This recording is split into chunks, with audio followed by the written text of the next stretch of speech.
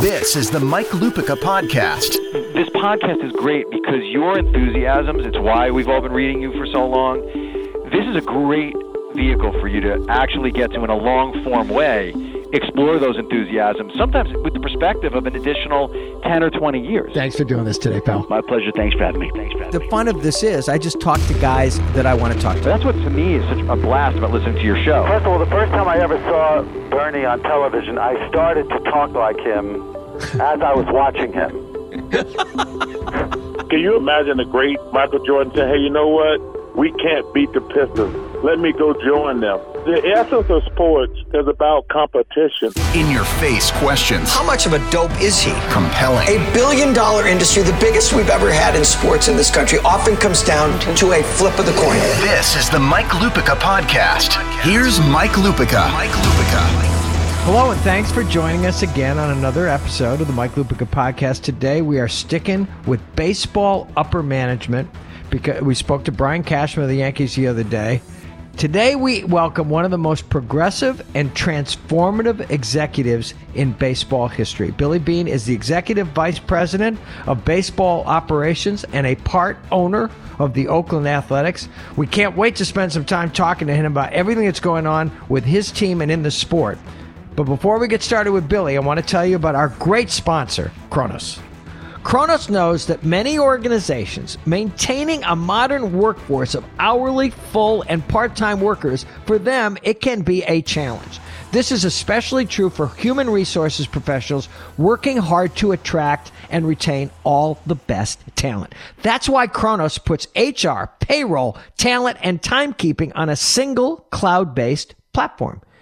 It's one specially designed to give HR professionals supporting a blended workforce a whole new level of confidence. With it, they have everything they need to tackle nearly any human resources challenge and are empowered to not just find and hire the right people, but to engage, motivate, and reward them every single step of the way.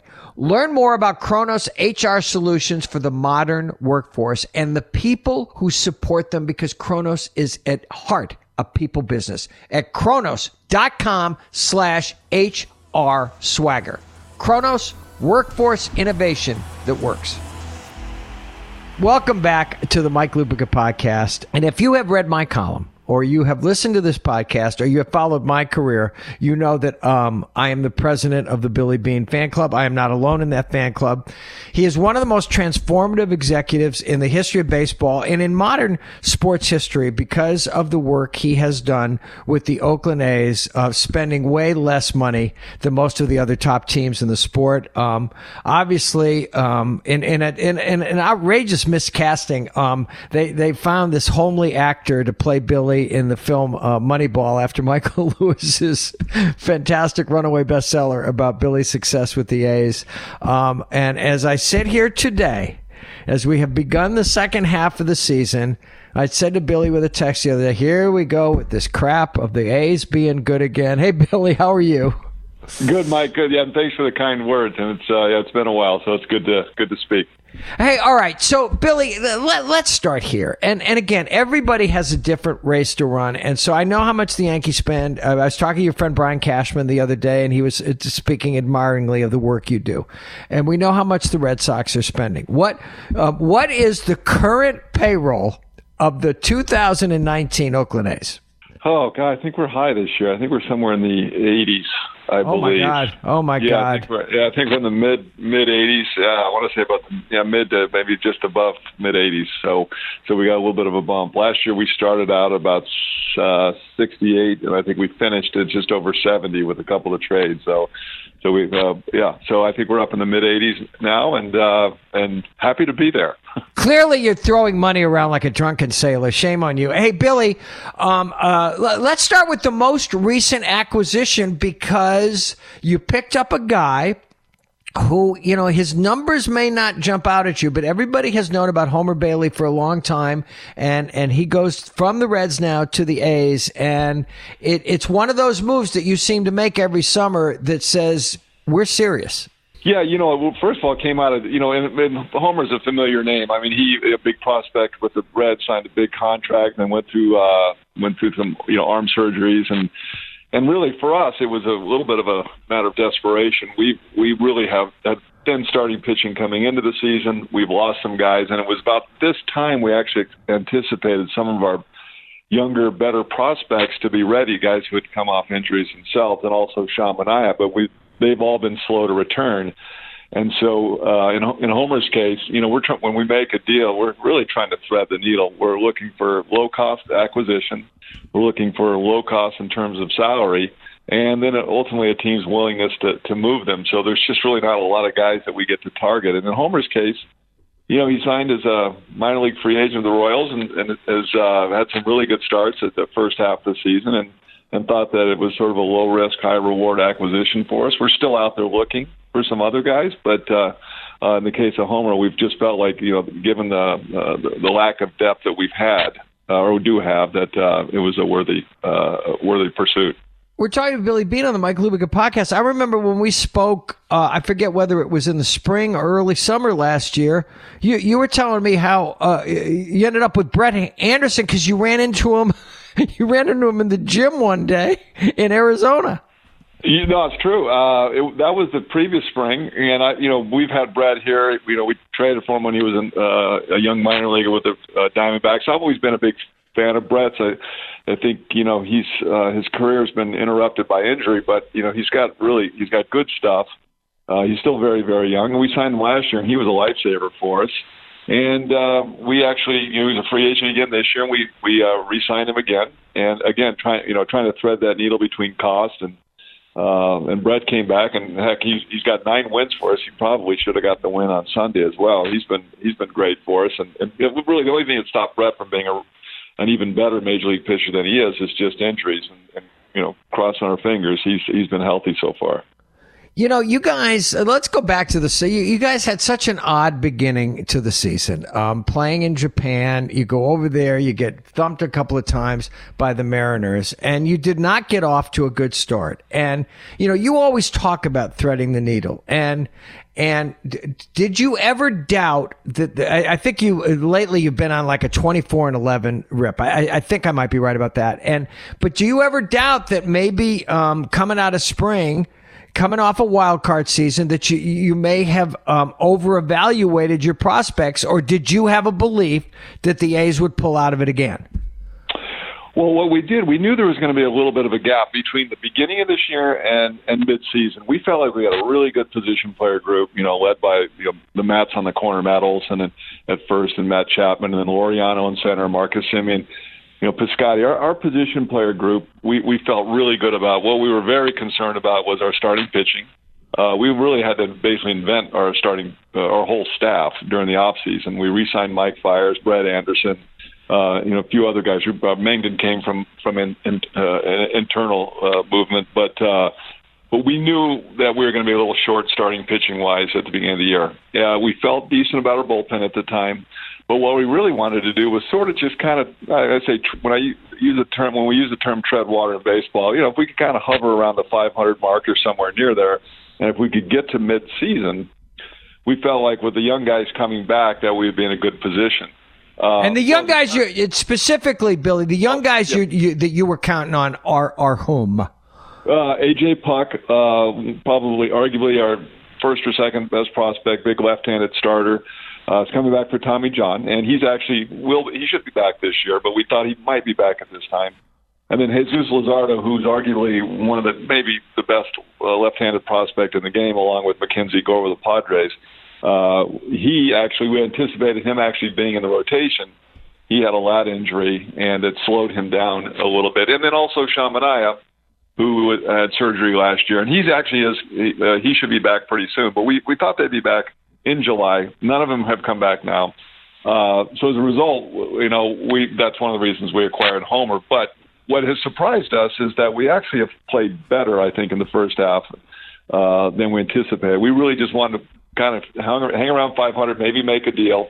Because in this game, the one thing I found out is, when you get to the midway point, some teams just fold tent and they throw their cards in. And sometimes just staying in the game and, kind of kidding yourself that you're in it, sometimes you find yourself in it because there's a lot of wins in the second half of the year because you're playing teams that at that point are playing for the next year. So we've always sort of said, listen, we're gonna sort of will ourselves into being competitive, and in the second half we're going to be a better team by virtue of either acquisitions or players coming through the minor leagues, and just by virtue of just staying in the game. But what has surprised us, Mike, is that, again, that, you know, if you told me at this point we were going to be 12 games over 500, and we do have a game, actually potentially we've got a game that we're leading 5-2, I think, in the eighth inning that we got to finish up, so we could be 54 and I think 41. But if you told me this at the beginning of the year we'd be sitting here, I'd say we're in great shape. Again, the difference being, though, is that we do need to get some, either through acquisition, some relief pitching, maybe another starter, if we don't get some of our younger guys back. So I'm very pleased. Bob Melvin, who does a phenomenal job here, and his staff have really done a great job of. And again, it's a credit to, you know, some of the great young players we have here. And listen, we got a good foundation here, and going forward next year, you know, I'm even more bullish on next year, assuming all these guys are back. Billy, you know, you hardly ever throw your cards in. I mean, historically, and you and I have talked about this more than once over the past few years. If you think you've got any kind of chance, you are a player in July. You historically, you've been a player. You have done everything possible to give your team its best chance, and damn the payroll. I listen. Not damn the payroll. I'm not saying that you can now spend as much money as you want to. What I'm saying is, clearly, if you watch your team play, they don't act like they're at a disadvantage because the Red Sox are spending $230 million on baseball players. No, and I've been doing this too long. You know, we've never really, you know, went into this like, hey, we're going into a 5-year rebuild. Number one, every major league win you get here is precious. And I'm never, again, it's not something. The other thing too is, listen, even our economics suggest that I'm not sure we could wait out a 5-year plan, because in year 3 we might not be able to afford it. So right. We've always sort of viewed every season as an opportunity. In fact, last year when we spoke, Mike, and I might have mentioned it last year when I was on the pod last year, is that, you know, when we went at the beginning of the season last year, there was teams that were definitively going into the season, definitively wanted to compete for a playoff spot, and then it seemed there were teams that did not. Right. So what wasn't occupied was this middle space, and that middle space was going to get wider halfway through the season when more teams threw their cards in. So we sort of said, there's a lot of wins out there. If you just sort of, you know, like you said, will yourself to saying, hey, we're going to try and win. I know it sounds sort of more simple than it really is.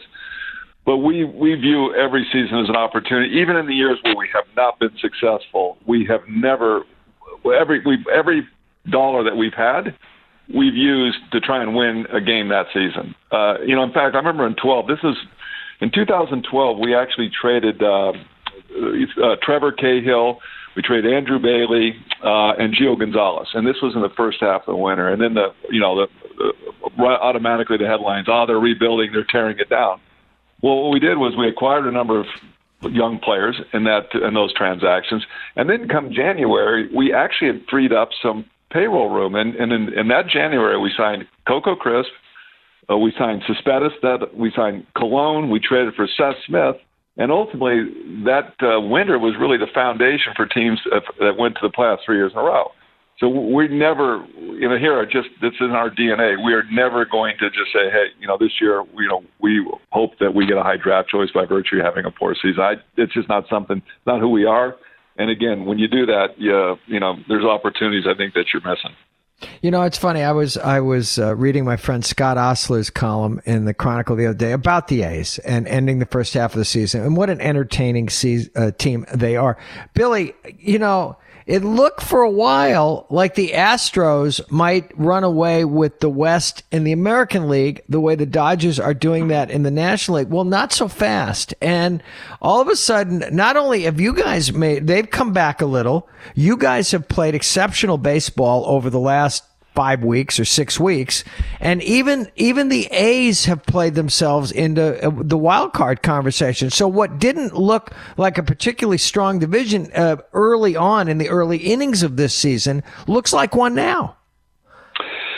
Yeah, listen, I think everybody who follows the game, Houston is first of all, they're a smart group of guys at the top running that team, smart manager, A.J. Hinch and his staff, and they probably got the best talent base in the American League. So, we're still a long way, and we've been playing a pretty good clip. The Astros have been dealing with some injuries or getting some guys back. Springer's back. I know Correa's going to be back. So, I still think we're humble enough to realize that, Houston is not only the team to beat in the division, and there's a long way for us to go, but they're arguably maybe the team to beat in the American League, obviously with my good friend Brian's team over there in New York. So a long way to go. They got a lot of games with us, and in fairness, too, when the Astros first started building this club, we really had our way with them the first couple of years. I think one year we might have beaten them every game or lost just one, and what's happened since then, though, is they've had a long memory, and they've taken it to us pretty consistently here the last couple of years. While we've played well against the rest of the league, the Astros have they've had their way with us. So when we do play them, which is next week, we've got to find a way to beat them. Talking to Billy Beane on the Mike Lupica podcast, happily. Let's talk about your team right now, because you do have a very and solid, sounds like, damning them the faint praise, but position players, and your big guy is having a good season, but I don't think Chris Davis is having a great Chris Davis season yet. And despite that, again, if you get that suspended game, you're 54-41. Yeah, no, Chris is. Listen, and I guess that's the beauty of Chris is he would tell you this has been a struggle for him. He got nicked up with a couple of little injuries, but he struggled a little bit with his swing, but he's still probably going to hit his 30+ homers, which for him is low because he's been a 40+ guy the last few years. But and again, I go back and I mentioned at the beginning here, we've got two pretty special players, and we've on the corners of Matt Chapman and Matt Olson.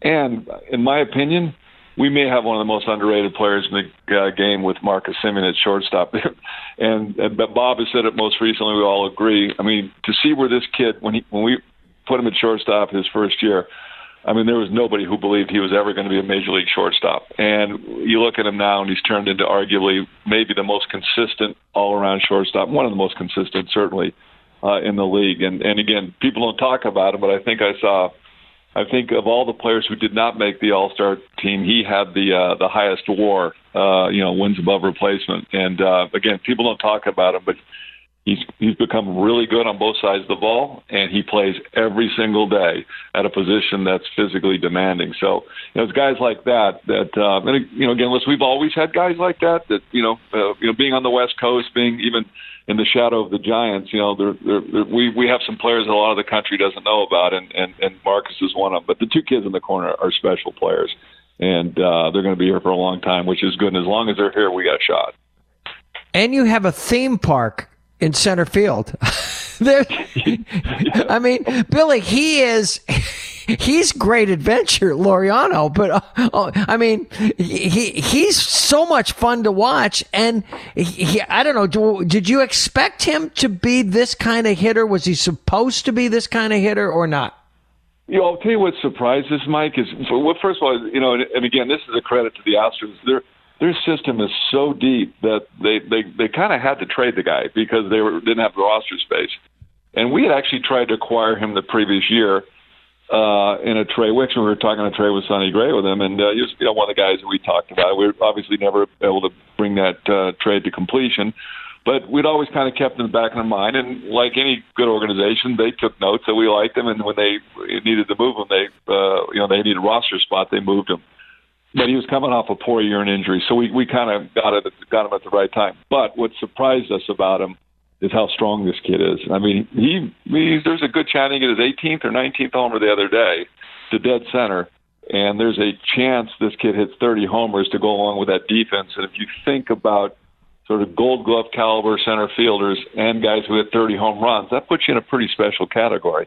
In fact, I think there's only one of them, actually, now that I think about it. It's probably the guy down there in Anaheim, a guy by the name Trout. But There's not a lot of guys who play that good a defense and hit 30 homers in that position. So we feel pretty lucky to have him. And again, it's a credit to the Houston scouting department and their front office that a guy like this can be a spare part and turn into a star player for us. And it's mainly a result of them just being really deep and really good over there in Houston.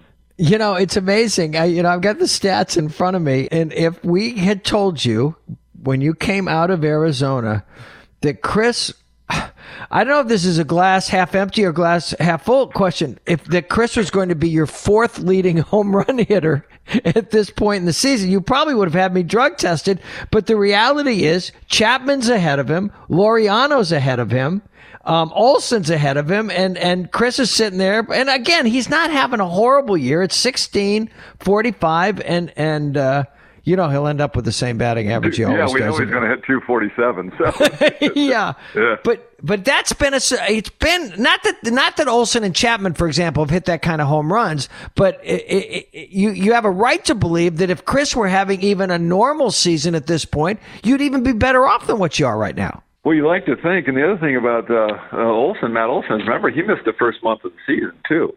I believe since he's come back, he's either first, second, or somewhere in the top 2 or 3 in the game in home runs. So we missed Matt, and he fractured his hamate bone the second game of the season in Japan and didn't come back for a number of weeks. So we've again, if you'd have told me that at the start of the season, we end up we're given all the other things, I'd have been even surprised. Again, I think it's a credit to what the guys here have accomplished. And if you have a healthy Matt Olson, the possibility Matt's up there with Bellinger right now with 30 plus homers, but I think he's got 19 or 20 himself right now after missing like 5-6 weeks. I was talking. I told you I was talking to Brian Cashman the other day, and I know you two have been friends for a long time, and you're just a few years older than he is. But he said that when he was starting out as like an assistant GM, they'd say, "Okay, here's the guys you can talk to," and they picked out like the young guys. Okay, back in the '90s, you can talk to Beane, and you can talk to this guy, and Towers was another one. Kevin, yeah, right, yeah, right. Yeah. God rest his soul. Yeah, but Billy, I asked Brian this the other day. And you guys are in the barrel. You're not just from spring training on. You guys are in the barrel all year long. Even though you told me about a trip you recently took, and I asked you to please take me with you. Okay, and but you have been doing this starting when you were an assistant GM for basically 25 years, and you are a young man. You're 57 years old, and I'm just wondering though. How you get yourself up every single year knowing exactly what you're going to encounter. And it's like, I don't even know if it's like training for a marathon, Billy. It's like training for one of those triathlons or something. And I was wondering, do you ever wonder how long you can do this? Well, there's some nights you wonder if you can do it for one more night. But yeah. Because the one thing that never goes away, and you mentioned me and Brian, is funny. I'll tell you a little backstory. Me and Brian have been, he's one of my closest friends in the game, and we essentially started at the same time. And in fact, my very first trade as a general manager, and this was actually we acquired Kenny Rogers, and they acquired Scott Brocious for us. It was a trade that worked out perfectly for both clubs. I mean, Scott was a key member of their '98 championship club and others. And Kenny actually was great for us and provided the foundation for a lot of deals. It actually gave us a lot of cash because they were paying half the salary. And that's where me and Brian really became friends, was he finished out that deal. And from that point on, we were the young guys. It was Kevin Towers, myself, basically Brian Cashman, and the late Kevin, as you mentioned, a good friend of both of ours. And we were the young guys, and we got along, and again, that's how we came so close. And now you sit here, 20 plus years later, now we're kind of the old guys. That being said, I don't think either one of us, and Brian hasn't changed a bit. I mean, he's so smart, so competitive. And for both of us, I think every year is a new year. And listen, my assistant will tell you, I mean, I found ways to sort of manage maybe my competitiveness, whereas maybe 20 years ago I didn't. That's probably a light way of doing it. And I think also, too, the experience gives you, I mean, listen, I know when our team's good, and I know when we're not good. And so there's a sort of sense of calm that you don't necessarily have to go out there and, be a snake oil salesman. If we're good, listen, you'll know we think we're good by the transactions we make. If we don't think we're good, then the same thing. The transactions we make will suggest that we need to make changes. And also, I think we've become very patient in understanding, the length of the season. And there's never really been a sense of panic. I think Brian feels the same way about the way he operates. The thing that's been most frustrating about Brian, for me, is that I used to kid him. There was a time in the game where the A's and the Rays, we had trading partners with the big markets teams. They were looking for established, higher cost guys. We were looking for younger players and that we had control over. But that whole game has changed now, because what happened when guys like Brian Cashman started really running big market teams in a very efficient way and started valuing the same things we did, it made our job a lot tougher. Because I used to kid with Brian, his dream was to really run the Oakland A's, because at heart, he did never like the waste. He thought there was a more efficient way to even run the Yankees. And I think what you see is a result of that. The Yankees arguably created the best farm system in the game leading up to this club right now. They have one of the best young teams in the major leagues. And, again, they started running the Yankees like I think the Rays run their club for a while, like we've run our club and, a few other successful small market teams, which makes it really hard on us and even more challenging. When smart guys have capital, it becomes a tough challenge. The great Billy Beane, and I mean great, is our guest on the Mike Lupica podcast. More of our conversation right after this from Geico. Okay, this is a 30-second commercial, and I'm going to throw a lot of numbers at you, but please stay with me, because if it doesn't confuse me, it's not going to confuse you.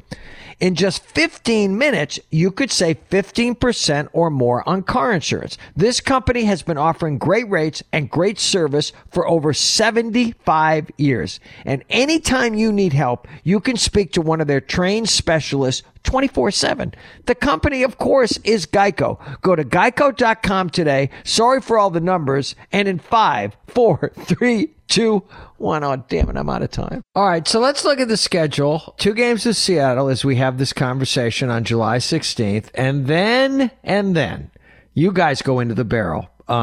4 at Minnesota, 3 at Houston, and then Texas at home for 4 before you play the Brewers, okay? And you're going to know a lot more about your team by then than even you do now after whatever you played, nearly 85 or 85 games if you count the suspended games. Now you're gonna have to go toe to toe with some of the best teams in the league.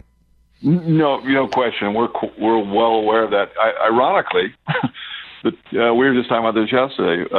We've actually struggled more against some of the clubs that aren't necessarily at the top of their divisions. Toronto laid a beating on us, both home and away. I think we were 0-6 against Toronto. And they're a team that's with young players now, and they basically, I'm sure they're looking at the standings after playing us and wondering how the heck we are where we are because of how badly they beat up on us. And again, we've struggled against some of the teams that aren't in it. And we played pretty well against some of the better teams. In fact, in Boston, we played very well. We're done with them. Played well against Minnesota, our first homestand here. And we beat St. Louis, both games in St. Louis. So, again, we're hoping that will carry over because, as you sort of point out, the schedule becomes very challenging. But, again, it's the thing to be careful about is to saying, like, hey, it's July and this is the most important road trip. If you sort of look at the 7 games that you just mentioned, but let's also mention we're going to face, I know Garrett Cole one of those games and Verlander in one of those games, and Miley's in the middle, and Miley owns us. He's always pitched well against us. So we're facing good teams, but good pitchers as well. But if we just sort of look at it like, hey, we take this block of games, we kind of hold our own, we either go 3-4 or 4-3, somewhere along the lines, and kind of just get through that and kind of manage it like a golf course, then we'll be fine. I think the biggest thing is just not panic, not be overwhelmed by the schedule, and just sort of take it one game at a time. You still one game here, you still one game there, and at the end of the day, a tough road trip becomes a 500 road trip, or maybe a 4-3 road trip, and everything's fine. And so, listen, we all play the same teams. Obviously, our division is pretty good. And, so we're, playing at Texas and the Angels. These are teams that are below us, but they're still tough teams, and they're playing for the wild card as well. And listen, Seattle has given us a lot of problems. As you mentioned, they swept us in Japan, and we've had trouble. One thing that Seattle does do, they can hit. And so, and again, as I told you, some of the concerns that we had on our pitching staff, they're not a particularly great matchup for us, and we've had all we could handle in every game with them. Let me quote Billy Beane to Billy Beane, and I'd just like you to respond to something you said one time. It's all about evaluating skills and putting a price on them. 30 years ago, stockbrokers used to buy stocks strictly by feel. Let's put it this way. Anyone in the game with a 401k has a choice. They can choose a fund manager who manages their retirement by gut instinct, or one who chooses by research and analysis. I know which way I'd choose. Well, God, I'm glad. I like to think that quote has aged well. I may be wrong. It has. It has.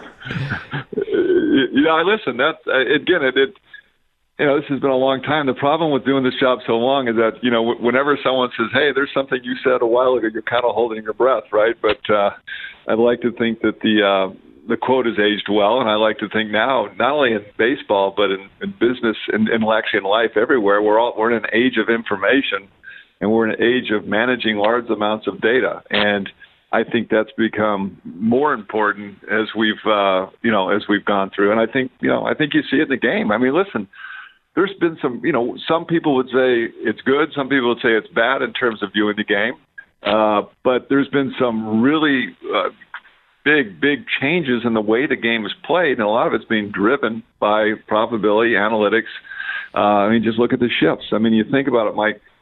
And again, whether you like it or not is one thing, but if you're talking about changing one way the game has changed, that's one way.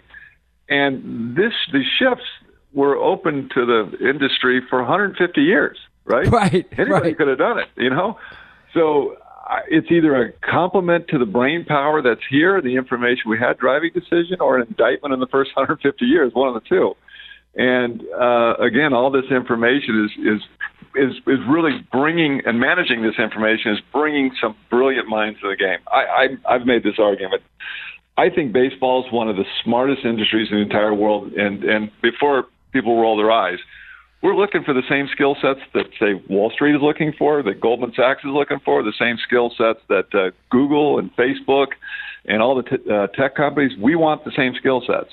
And we're competing for the same type of employees. I mean, the difference is that when you work for a baseball team or professional sports team, they will come work for you for 30 cents on the dollar because they want to work for a sports team.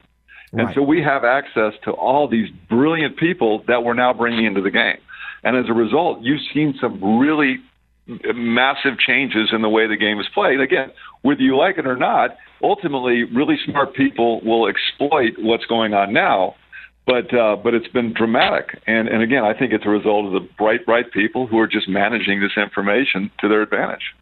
When you when the game starts for the Oakland A's, say it's a home game, okay? I always ask you this, but I'm wondering if there's been any adjustment in your personal game plan and your personal habits.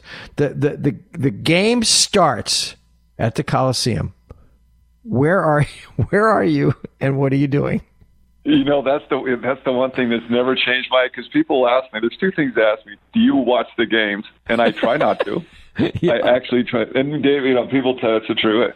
I have a difference between the road and at home. So let's take tonight. We have a night game against Seattle. It's very likely what I'll be doing is I'll be finishing up my workout as the game is starting. Okay. Yeah. And then I sort of time it so that once the game starts, we start getting the game, I usually will shower up and I usually disappear. All right. And the road game, I watch as few road games. And again, the reason I do that is I have access to go back and see them. We all do, right? Right. And so I try and manage my team unemotionally based on a large amount of data, over 162 game schedule. But let's face it, and we follow sports because we're emotional animals.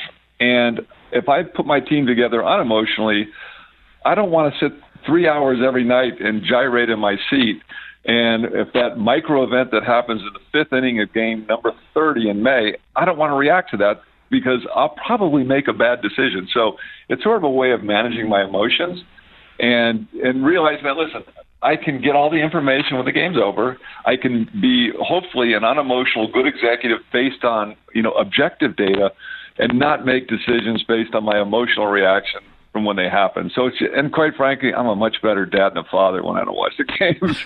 I was thinking about you the other day. My oldest son was, we, as a family, we are all big Roger Federer fans, okay? And my first real sports writing as a kid was, I went to a lot of Wimbledons. I wrote more tennis than anything else. I was there when Borg and McEnroe played the first breakfast at Wimbledon, the great tiebreaker match. And Chris was so invested in this match that he sent me a text. He said, Dad, at this point, the neighbors must think I've lost my effing mind, okay? Because he was going out into the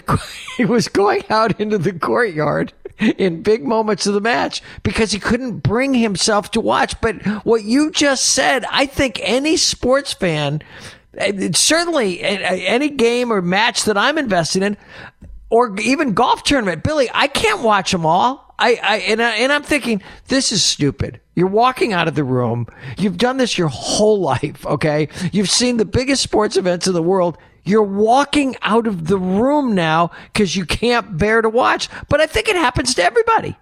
Yeah, no, and you think, I think, I'm trying to think back, Mike, probably, your alma mater, Boston College, remember the Flutie days when they were really at the top of the food chain?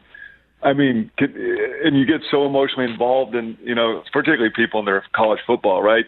They're rational minds, rational businessmen 5 days a week. And then when, boom, their alma mater's playing, they paint their face blue and orange and, become, just emotional wrecks. And listen, no matter how many years I do this, I'm a competitor. Of course I'm emotional. I want to govern those emotions, and I don't want to. I don't want to make poor decisions based on it. I have a rule. It's funny when Bob Melvin. We've been together almost, I think, our 9th year together. When you first came over here, I told him. I said, Bob, listen. After a game, I will never call you unless we absolutely have to make a player move or something, right? Like something that the roster needs. A guy got hurt, and we need to make a call. But I said, let's just assume normal day. I says, I'll never call you after a game, whether we win 10-0 or we lose 15-0. I won't call you. And because that's an emotional time for everybody. And we'll talk in the morning, and 75% of what he would say to me or I would say to him after a tough loss, you probably wouldn't say in the morning. And it's been a pretty good rule, and it's one, trust me, I've learned, because earlier in my career that was not the case. And I realized, this is not a great way to manage people, and it's not a great way to manage a team. And so these are sort of things I've learned with experience. And again, I know myself well enough, and it's really a governor. And again, trust me, if I have access to every single. I can watch it over and over again if I want to, or not watch it again if it's a bad game. And I've got information that tells me how the game looked. It gives me an objective evaluation of the game instead of a subjective evaluation that, when you're watching it. We all have an emotional reaction. We view it through our own emotional lens, and I don't want to do that.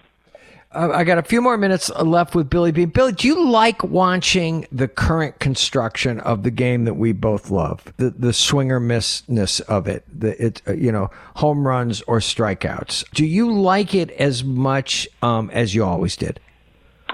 Well, that's a good question. I think it's one, and I'm not prepared to answer it. Not that I don't have an opinion on it, is that I always want to be careful, mainly because I think what's going on now is we've had some dramatic changes in the way the game is played. And listen, I've always been a fan of the home runs. You remember going back 20 years ago, everyone used to criticize this because we didn't want to bunt, and we didn't want to. We didn't necessarily.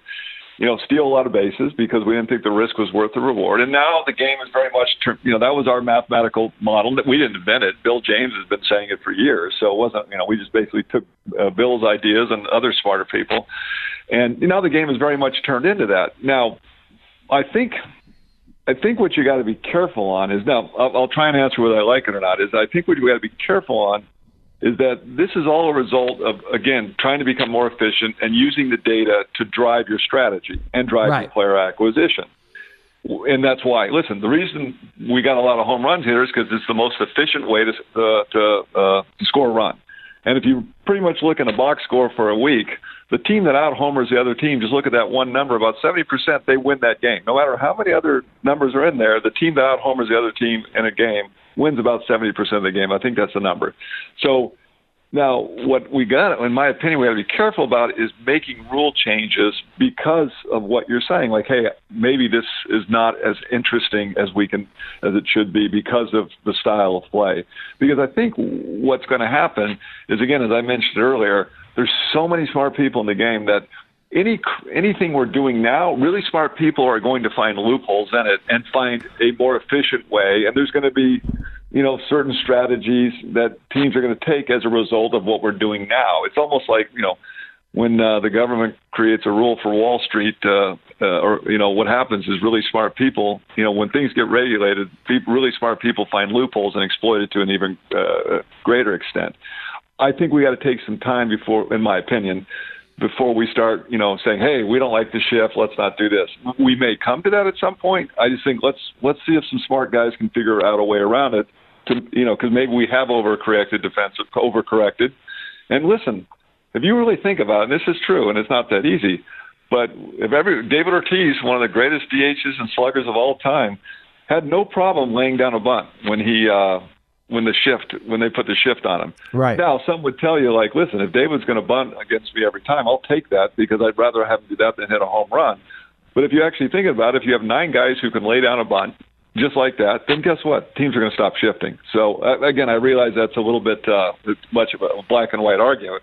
But the fact is there are ways to beat the shift. We have to choose whether we want to do it. And before we change the rules, let's see if some smart people can exploit some of the things we've done right now. So now, to answer your question whether I like it or not, I love homers, so I have no problem seeing guys hit balls into the seat. So I kind of like it because we've always been a kind of a walk-and homer type of team, and when we've done that, we've had success. So I associate home runs with success with my team, so I'm a little bit biased. Did you see the 3-run homer from d'Arnaud that beat the Yankees? Have you seen a replay of it? I mean, it's funny. I knew he had homered to win, but I hadn't seen the highlight. And when I saw the highlights this morning, I saw him getting interviewed. I think it was an opposite field home run. And as always, I thought Judge was going to catch it. It was one of those Yankee Stadium home runs. It fell out of the sky, and every time Judge goes into the air, Billy, I think he's going to catch the ball. I mean, he's a freak of nature.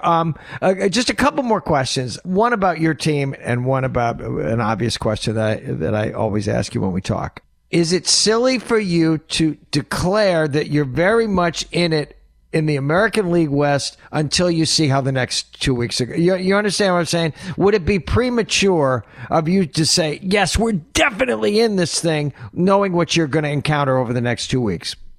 Well, I think having done this job a long time, if I was going to make a public statement, I would say we're not out of it before I'd say we're not in it. I think right. I think taking a verbal stealth approach in anything you do in this game, it probably serves you better and covers you, no matter what happens. Listen, I think we have an opportunity if we play well, to be part of the conversation.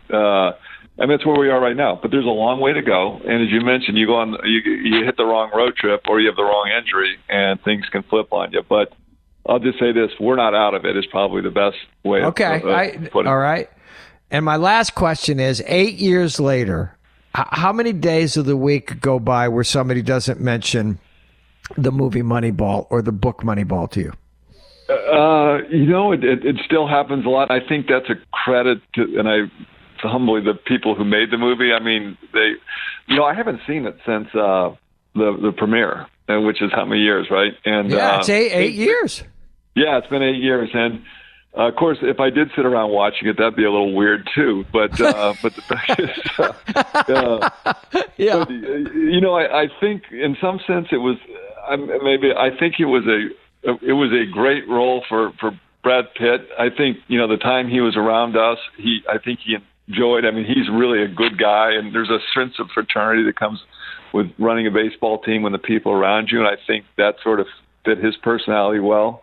And so, again, I think it's aged pretty well, mainly because the story kind of continues with sports. It's not just baseball, where people are data driven in their decision making, and so I think it's aged pretty well. And again, you still hear about it. I think that's a credit to the people who made the movie, less than it is a credit to myself.